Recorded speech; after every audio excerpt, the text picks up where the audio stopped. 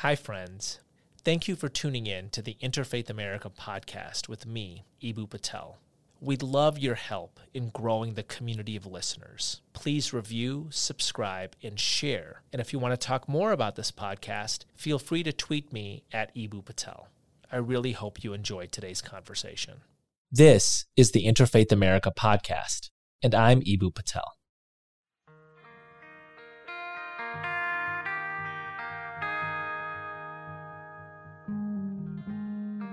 Some people motivate you, some challenge you, and some invite you in. Professor Diana Eck has done all three for me. And as one of the people who laid the foundations for religious pluralism in the 1990s, her work is a pillar that Interfaith America is founded on. Diana Eck is a scholar of religious studies and professor of comparative religions and Indian studies at Harvard University. She is the founder of the Pluralism Project. And I am so pleased to have friend, colleague, and really mentor, Professor Diana Eck, with me for the Interfaith America podcast. I have to take a moment of personal privilege and just talk about my relationship with Professor Eck. So back in 1999, I was in Boston for a couple of weeks over the summer. The idea of Interfaith Youth Corps had hit me some months before that, and it hadn't really gotten a ton of traction yet. And I'd been reading the books of this wonderful professor of Indian studies and religious diversity at Harvard, Diana Eck. Her Encountering God was a seminal text in the field over the past 30 years. Later, a book called A New Religious America. And on a lark, I called her up and I said, hey, I've got this idea for an interfaith organization that engages young people and that centers social action. Could I come see you? And she had my colleague and me, Jennifer Peace, and I over to Lowell House at Harvard for tea with her partner, Dorothy Austin. I remember that moment by moment because of how encouraging Professor Eck was and how she took the intellectual and civic project of Interfaith Youth Corps seriously when it was barely formed, actually barely even born.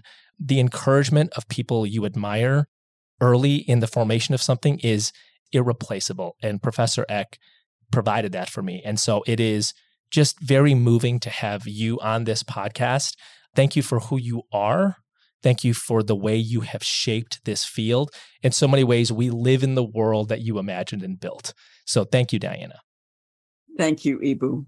I remember that day very well, if I can say just a word about it, because I had been engaged personally in interfaith work, mainly internationally, through work with the World Council of Churches unit on dialogue with people of living faith.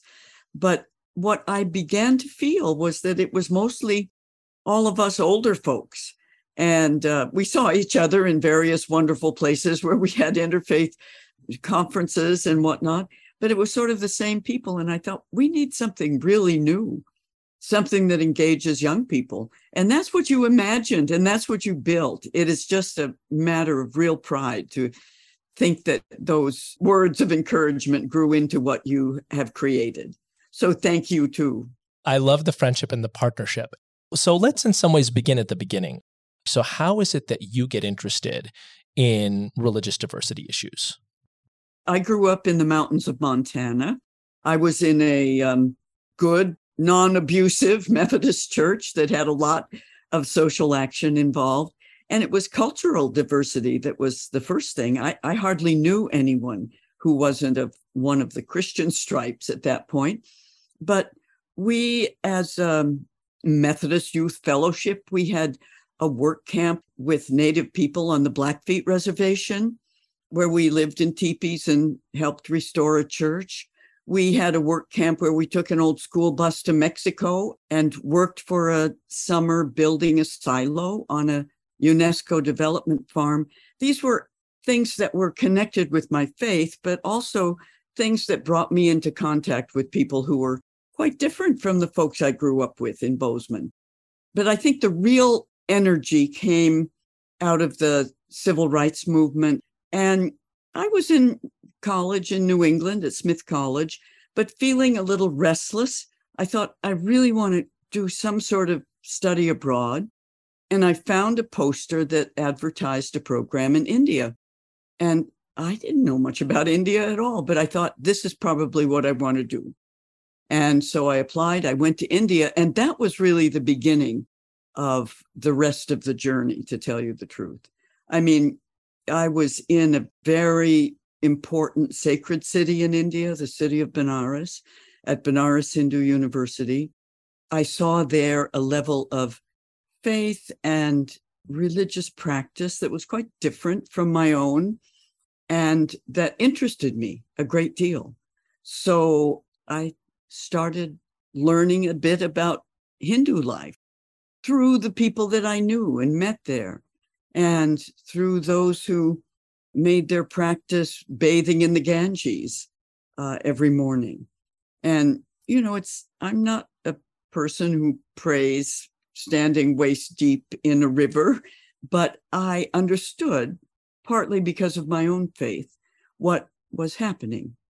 And so that really got me interested in the study of India, which takes many lifetimes, I will say, but also particularly the study of Hinduism, with so many different branches and so many different gods and so many different ways of talking about the divine, that I decided I would pursue that. And I went back to college for my senior year. I switched from political science to religion, and then got a Fulbright to go to the School of Oriental and African Studies in London.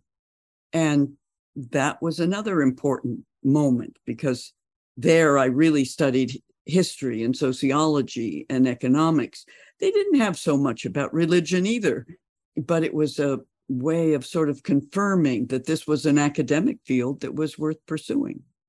So that was kind of the start. It's so much fun to hear you narrate that in this way. And of course, I'm familiar with it because of our friendship over a quarter century, and also because of your book, Encountering God, it was just so shaping. And in a lot of ways, my book, Acts of Faith, is kind of modeled after that. But I remember the details of that book. I remember you walking into a Hindu temple and saying, "You pour yogurt over the gods?" Yes. And somebody looking at you and saying, "You don't take your shoes off in a house of worship?"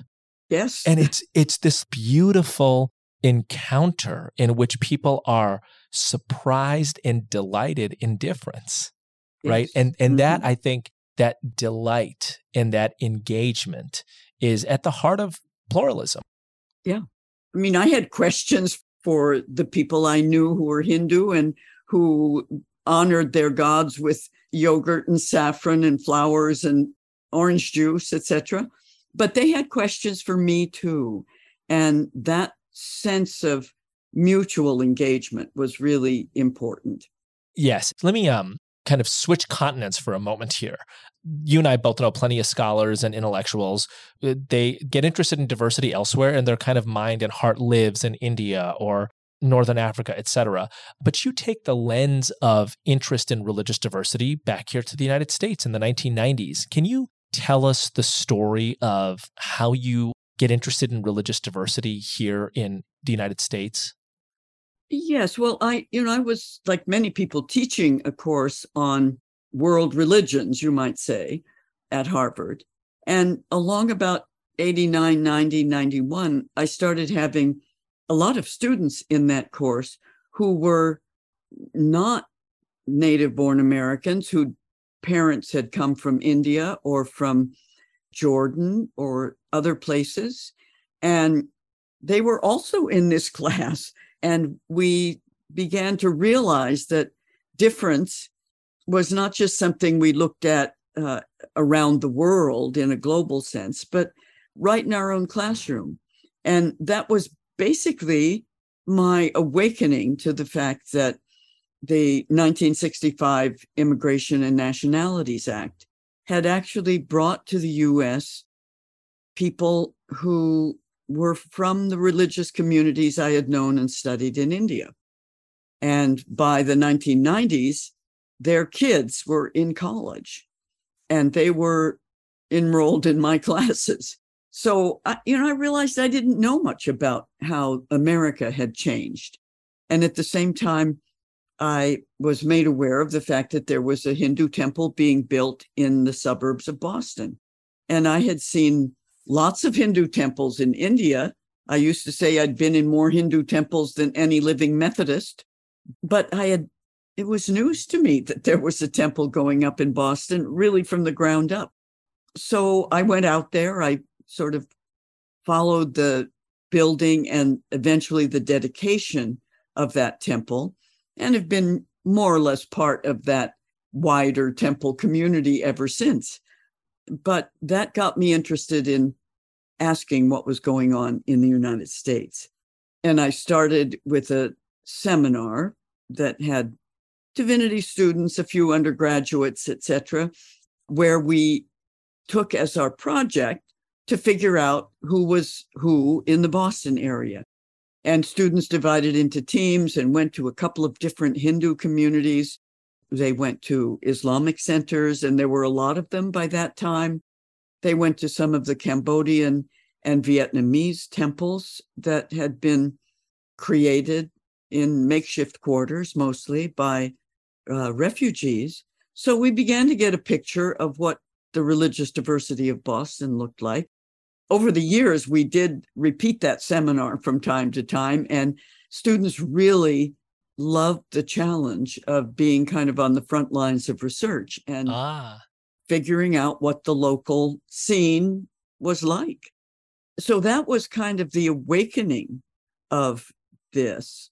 That was in the early 1990s. And I realized that what was happening in Boston was no doubt happening elsewhere. And I got a small grant from people at the Lilly Foundation, who were mostly interested in the Protestant mainstream, but I seem to be a Protestant mainstream person, so I seem to be reliable. And I used that grant to enable students, because this was really a student-run research project, to apply to go to places in their own life, to Oklahoma City, to Minneapolis, to the Bay Area, and do some footwork and research as what was happening there.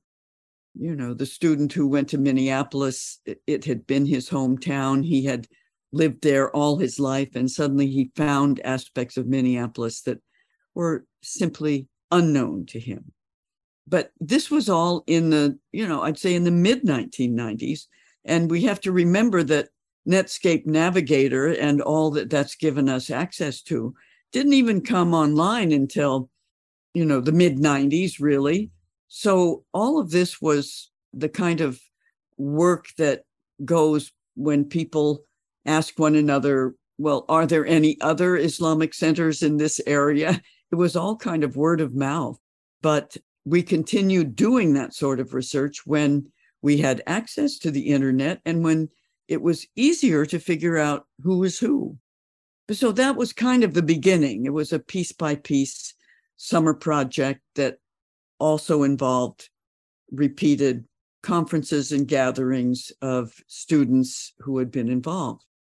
So I have to say a piece here. I was not smart enough to be an undergraduate in one of Professor X's Harvard seminars in the mid-1990s, but I was a student at the time. I was a student at the University of Illinois, and I was the exact kind of student that you're talking about, Diana. My parents were immigrants in the early 1970s to the United States as part of the 1965 Immigration Act.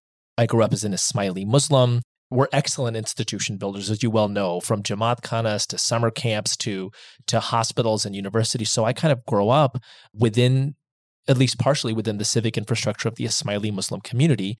I get to college. I start to do an awful lot of diversity work in the early mid-1990s at the University of Illinois.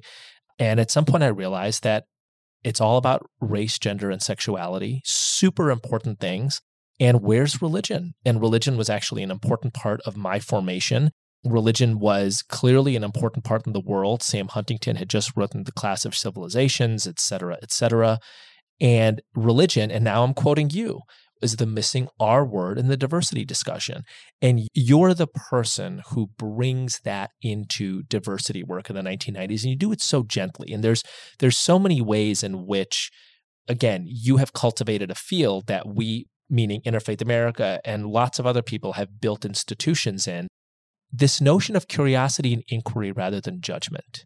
Let's find out what these folks are up to and take it seriously and ask the question, and these are the key questions of the Pluralism Project, how is America changing them, and how are they changing America, and how can we be in positive relationship? The other thing that you do is you take campuses and young people and students seriously, and that's so much about what the Interfaith Youth Corps was about in its first 20 years, and still, as Interfaith America, it's a huge part of what we continue to be about. Campuses can be cathedrals of pluralism. Students can be researchers, can be leaders. You're the one who sets so much of that up. And I read about all of this in Encountering God. And it's fun to be able to talk about this with you, but I want people to know, principally you to know, Diana, just how influential, how formational this all is in the 1990s and what it builds towards. And you build an institution. You build a Pluralism Project, which sends student researchers out summer over summer, runs seminars, creates resources on diverse religious communities and their institutions across the nation, et cetera, et cetera. And you develop a methodology at the Pluralism Project that I want to dig into a little bit, which is the case study methodology. And of course, it's a methodology used in medical schools and business schools, but it's not typically used in diversity work. You bring it into diversity work. And one of the things that I love about the case study methodology is that it puts the reader into a position of leadership. It presents a problem and it says, what would you do if you encountered this? So tell us a little bit about the case study methodology and why it's important for diversity and religious diversity work. I think the first thing is that I truly believe that diversity work is best done locally. I mean, there's a lot of national and global import that can be given. And certainly your work, for example, with the religious communities during the Obama administration is an example of that. But most of the things that people will encounter in trying to face the dilemmas of a multi-religious society are quite local. And over the years, partly through our own research, we found a number of those places where the dilemmas of a multi-religious society have been presented to all sorts of civic institutions, literally every civic institution, from town councils, city councils, zoning boards, university administrations, hospitals, schools, public schools. These are the places where we find problems that we didn't really know before. And I don't want to focus only on the problems, but the problems are the places where our minds are stretched to try to figure out what to do. And the case study method is basically presenting a dilemma that the people, the main interlocutor, the main protagonist, has never really thought about before. And so you have to think in a new way. And they give us examples of how this is happening in the society that is as diverse as ours. So everything from, a good example is from the little town, very dense town, an immigrant town of Hamtramck in Michigan, right as part of the wider penumbra of Detroit, a place that had been the home of immigrants one generation after another, had a large Polish Catholic population. And then gradually, Bangladeshi and Yemeni Muslims who came to Hamtramck and began to grow quite significantly. So the dilemma is, how does the head of the city council begin to deal with the fact that the Muslim communities would like to have a public, audible broadcast of their call to prayer, and something that would happen 5 times a day and would gather the Muslim community together. You can't necessarily do this in a city like Boston because the community is spread out. It wouldn't make sense to broadcast the call to prayer. But in Hamtramck, it would be exactly what makes sense to let people know this is the time to engage in prayer or to come to the masjid for prayer. There were Polish Catholic women and older and younger immigrants from the Polish community who just couldn't understand and couldn't begin to deal with the fact that the name of another God would be sounded into their neighborhood, into their living room, into their ears, and didn't know how they were going to keep this out.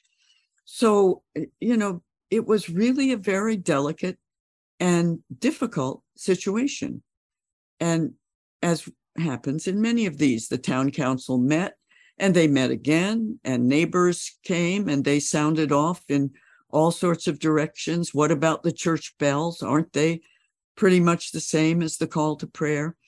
So these are the questions that the class, not just the head of the city council, but the members of our class have on the table in front of them. They have to figure out what they would do if they were the protagonists in this place, how they would, listen to members of the different communities, what might be a proposed solution. And in many of these cases, there is no permanent solution. These are ongoing issues of relationship. But the example gives us a sense that we are in the middle of a dilemma, and it's our dilemma as well. And it may not be Hamtramck. It may be a zoning issue somewhere else where neighbors are not sure about the very seemingly expensive and elaborate Hindu temple that's going up in a farm not far from them, or where they're uncertain about what traffic will mean in a city where the Muslim community has put in a bid to buy a former church that had been for sale. Or they're not very sure about what the Native American land-based religion feels like, both to those people for whom land, like Devil's Tower in Wyoming, what that means to them. And then, you have on the other side the rock climbers who love Devil's Tower because it's some of the best rock climbing in the United States. And they think of that form of living as their religion. We have a lot of things to learn about one another, but one of the times that we are thrust into the position of learning is when there's a problem. I mean, I say problem, it could say dilemma, something that we haven't really faced before, but we need to figure out what a good solution would be for everyone. So I need to underscore why I love this so much. And it has become the principal paradigm through which I look at diverse democracy. It is how we ought to think about building a multicultural nation. I'll say a little bit more about that. One is, it's not samosas and egg rolls diversity. It's not everything you like, right? It's not this kind of elementary school version of diversity work. That's number one. Number two, in the dozens of cases that you and the Pluralism Project have developed, you take great care to take seriously the worldviews of the disputants or the participants or the interlocutors, right? You don't dismiss out of hand the mountain climbers whose practice is climbing that mountain, right? It is not an easy or a straightforward oppressor-oppressed approach where you are immediately allied with one group because it's so obvious. Now, there are plenty of cases like that in the world. There are plenty of diversity cases in which it's not right versus right, and where there is a profound and ugly power imbalance. But that's not what you do. That's not the most interesting part of diversity work. The most interesting part of diversity work is if you're a doctor at the bedside of a patient who is near transitioning into the next world, and half of the patient's family is Buddhist and half of them are evangelical Christian. And the Buddhists are saying it is only when the breath stops that the person dies. And the evangelical Christians are saying something else. What do you do? And it kind of thrusts, in this case, 19 and 20-year-olds into a position of leadership, like medical school case studies or business school case studies. What would you do? You are responsible. What do you do if you're the mayor of Hamtramck? And in many cases, it's how do you shape the conversation? Absolutely. It's not just what decision you make. It is how do you shape the conversation, right? And John Courtney Murray, the great Jesuit philosopher, says civilization is living and talking together. That is what we do in a pluralist civilization. And the challenge is that it is only quite recently that people from different identities have had to live and talk together as relative equals.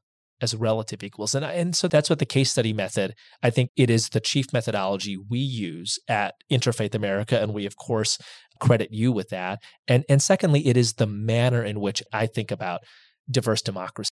Interfaith America with Eboo Patel is brought to you by a generous grant from the Arthur Vining Davis Foundations.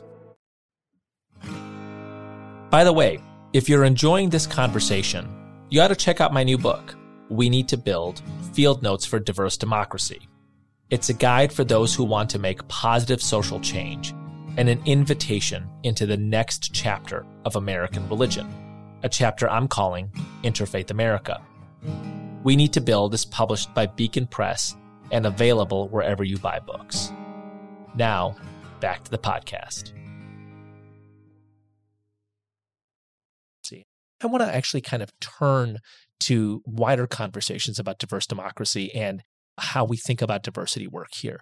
So one of the things that you were so successful at in the 1990s was introducing religion into the diversity conversation. It influenced a wide range of people, including myself. In A New Religious America, you say something that I now quote ad nauseum, which is the United States is the most religiously diverse nation in human history. That is a stunning fact. And yet in 2022, for all of the DEI workshops that happened from, literally kindergarten to Fortune 100 companies, religion is not really a central part for all of my efforts and yours, right? Now, the pendulum could swing again, the paradigm could turn, but in the most religiously diverse nation in human history, at a time of religious tension and conflict around the world, in a nation in which religious communities provide something like half the social capital of the country, quoting your colleague and friend and one of my mentors, Robert Putnam, there's relatively little talk about religious identity and diversity in diversity work. I'm curious what you think of that. Well, I think of it what you think of it, Eboo. I mean, you give me credit for introducing religion into the diversity conversation and into the whole notion of e pluribus unum, which is, our sort of out of many one people, not one religion, but one people. So, yeah, I'm disappointed. And it's one of the things I still find appalling about diversity work, now that diversity and belonging has become sort of the buzzword of virtually every institution. But what they don't address, and what I think they are not able really to address, and perhaps fearful of addressing in the endless workshops and programs about diversity, inclusion, and belonging, is the topic of religion. For some, it's because they find it too difficult. I mean, it does require a little bit of, I would say, knowledge as well as leadership to be able to bring religious diversity into the scope of diversity training.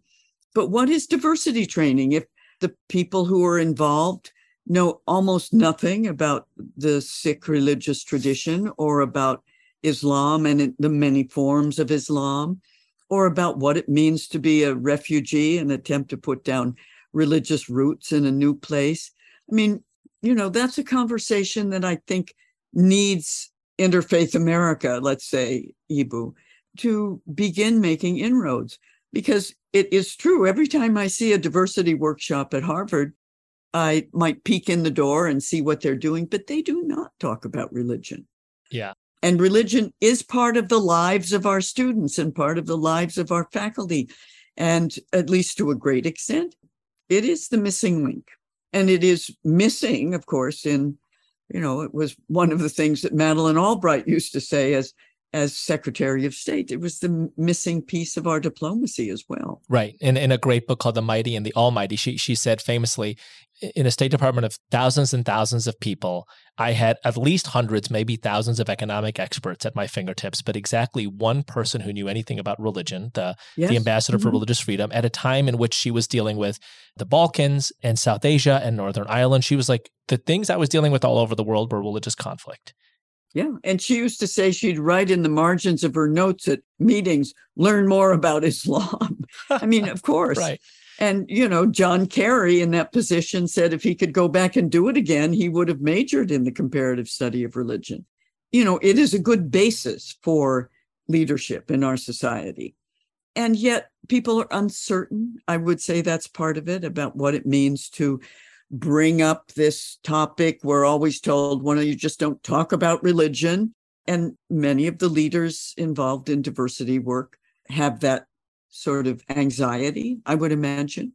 The other thing is that there hasn't really been the knowledge of how religiously diverse we are. Now, I give people credit for their ignorance, but I do say that, when the Pluralism Project and our students were out over the 20 years in which we were actively doing research, along with professors at other universities, et cetera, we were going out to actually look for the places that were becoming the new nodes of religious energy in our society, the mosques and Islamic centers, the Hindu temples, the Buddhist communities, the Sikh communities, the Baha'i, et cetera. I mean, we wanted to find them, and they often were not in places that you would notice if you were just driving right by. They were in an old mattress factory in Northridge, California, or in a U-Haul dealership in Pawtucket, Rhode Island. So there was a sense of not being aware. And gradually, as people became aware, a lot of them didn't like it. Right. And we see that today, too. I mean, although I remember writing a piece, op-ed piece for the Los Angeles Times back in the 90s, about where we might see the flag on the 4th of July. And, I talked about places in Florida and Shilai Temple in Hacienda Heights, California, largest Buddhist temple in the Western Hemisphere at that point. And I got quite a lot of response from people who said, I didn't know all these people were here. How did they get here? Right. I think, I don't like it. I think they should go home. The same way your ancestors got here, right? In many cases. Yeah, in some cases, that is exactly what happened. They simply don't know. And when they do know, they're not sure about it at all. And then we have a very different take on our civic life, which is basically the rise of white Christian nationalism, which is probably the most difficult diversity issue that we face today, because it is the sort of calling card of people who don't like the diversity that the new immigration has brought, and have what you and I both know is a rather flawed understanding of our constitutional commitment to religious freedom and the free exercise of religion. One of the things that I've been writing about recently, and I'm an optimist. I think we share this, and so I'm constantly, not only do I see the glass half full, but I'm constantly trying to find ways to fill it all the way up, right? Yeah. And one of the things that I'm very aware of is that the white Christian nationalist movement of 100 years ago, the most visible part of that is the KKK, but there's many other forms of white Christian nationalism in the 1920s. It's anti-Catholic, it's anti-Black, it's anti-Semitic, it's anti-immigration and anti-diversity, et cetera. Is the response to that, the interfaith response, in the form of the NCCJ, the National Conference for Christians and Jews, formed in the late 1920s, really as a response to the KKK, that that creates a better paradigm, as you would say, a wider sense of we. And they run civic projects in the same way that the Pluralism Project does and Interfaith America does. But perhaps most importantly, they came up with a new paradigm. They virtually invented a term, and that term is Judeo-Christian. People think that Judeo-Christian was written on Plymouth Rock when the Pilgrims arrived. It was actually invented in the 1930s, not as a theological or historical construction, because that would be inaccurate, but as a civic invention, basically as a way to welcome Jews and Catholics into the United States. And part of what I think is lost, although there's a great book called Tri-Faith America by Kevin Schultz, which tells the story, is that alongside the labor movement of the mid-20th century, probably the single most important civic movement from 1930 to 1955 in the United States is the interfaith movement. Yes. Alongside the labor movement. And it actually, in some ways, helps till the soil for the civil rights movement, which takes off in earnest in the early 1950s, and of course lasts and defines America for, the latter half of the 20th century. Part of what we hope for at Interfaith America and why we changed the name of the organization to Interfaith America is that the combination of the growing religious diversity of the nation. You say this in New Religious America. And by the way, the funny thing is, Diana, I didn't even go back and review your books in preparation for this. I just know them.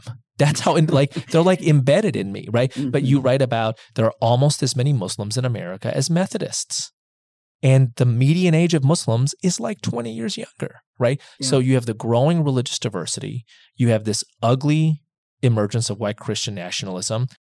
Could a paradigm shifting moment happen today where we oppose white Christian nationalism, embrace the diversity, widen our sense of we, and start to think of ourselves as the chapter beyond Judeo-Christian, which we at the organization Interfaith America are calling the paradigm Interfaith America? Yeah, I think absolutely. I think that's what needs to happen. It's one of the things that interested me most when I started the Pluralism Project. At that point, there was a research project going on basically at the University of Chicago, a very important one on fundamentalism, the Fundamentalism Project. Yeah, Martin Marty and Scott Appleby. Yeah, they produced some wonderful volumes, et cetera, and they wanted me to get involved a bit. And I thought, well, the thing I'm most interested in is not the fundamentalist. I'm more interested in the people who are reaching out to create something with their neighbors in the United States, but elsewhere as well. So looking for those places where people were, as you say in your new book, that building something together. And the energies of the interfaith movement were really beginning at that time. Local, maybe just Christians, Jews, and Muslims, and a few Baha'is or something. But they were starting, and they have continued to grow, so that part of our research has been to look at the ways in which the interfaith movement in the United States has expanded. It is diverse. Like any movement, it has a direction toward a new paradigm, but not a particular center.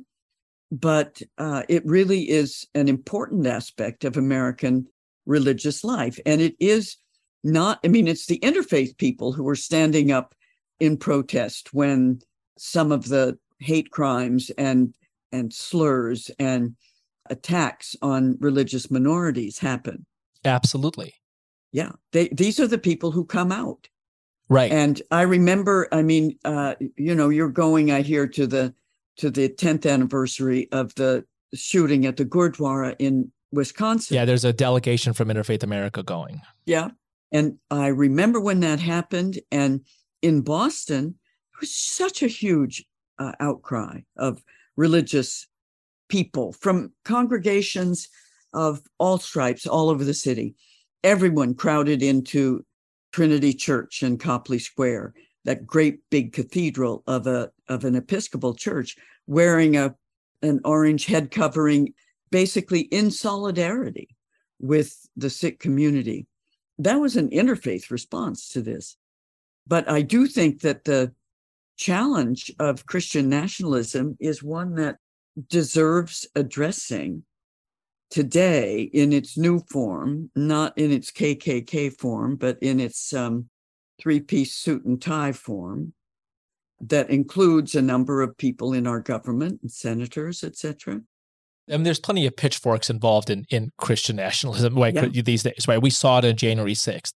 Yeah, we sure did. Mm-hmm. And the other thing I would say here is that one of the case studies I continue to sort of work around in my head is the plan for the Smithsonian to have a Festival of Faiths as part of their, as the main theme next year, a year from now, of their summer festival on the Mall.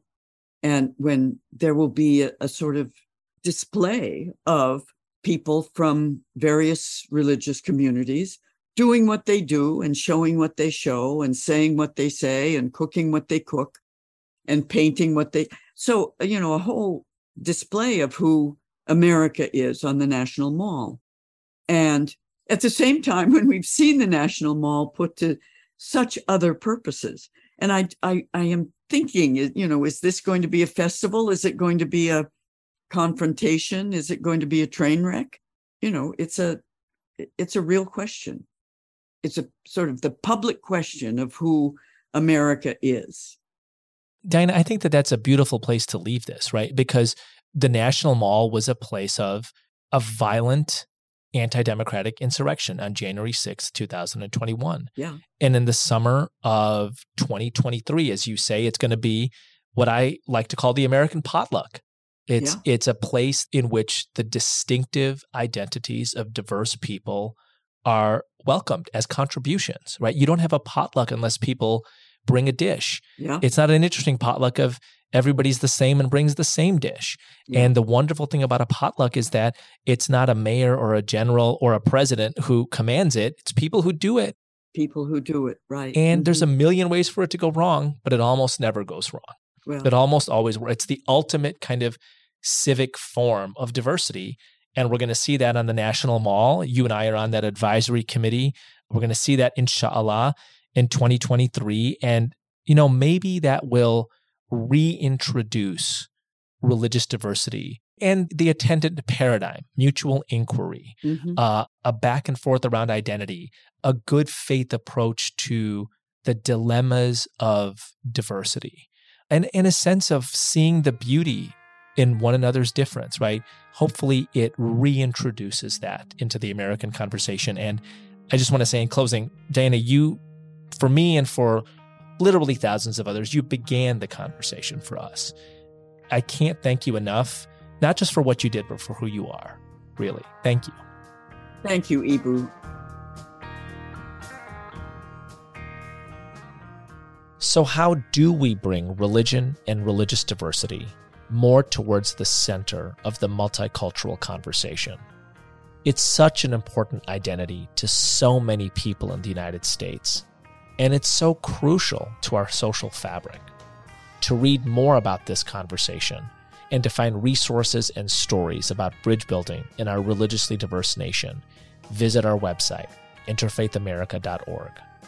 I'm Eboo Patel.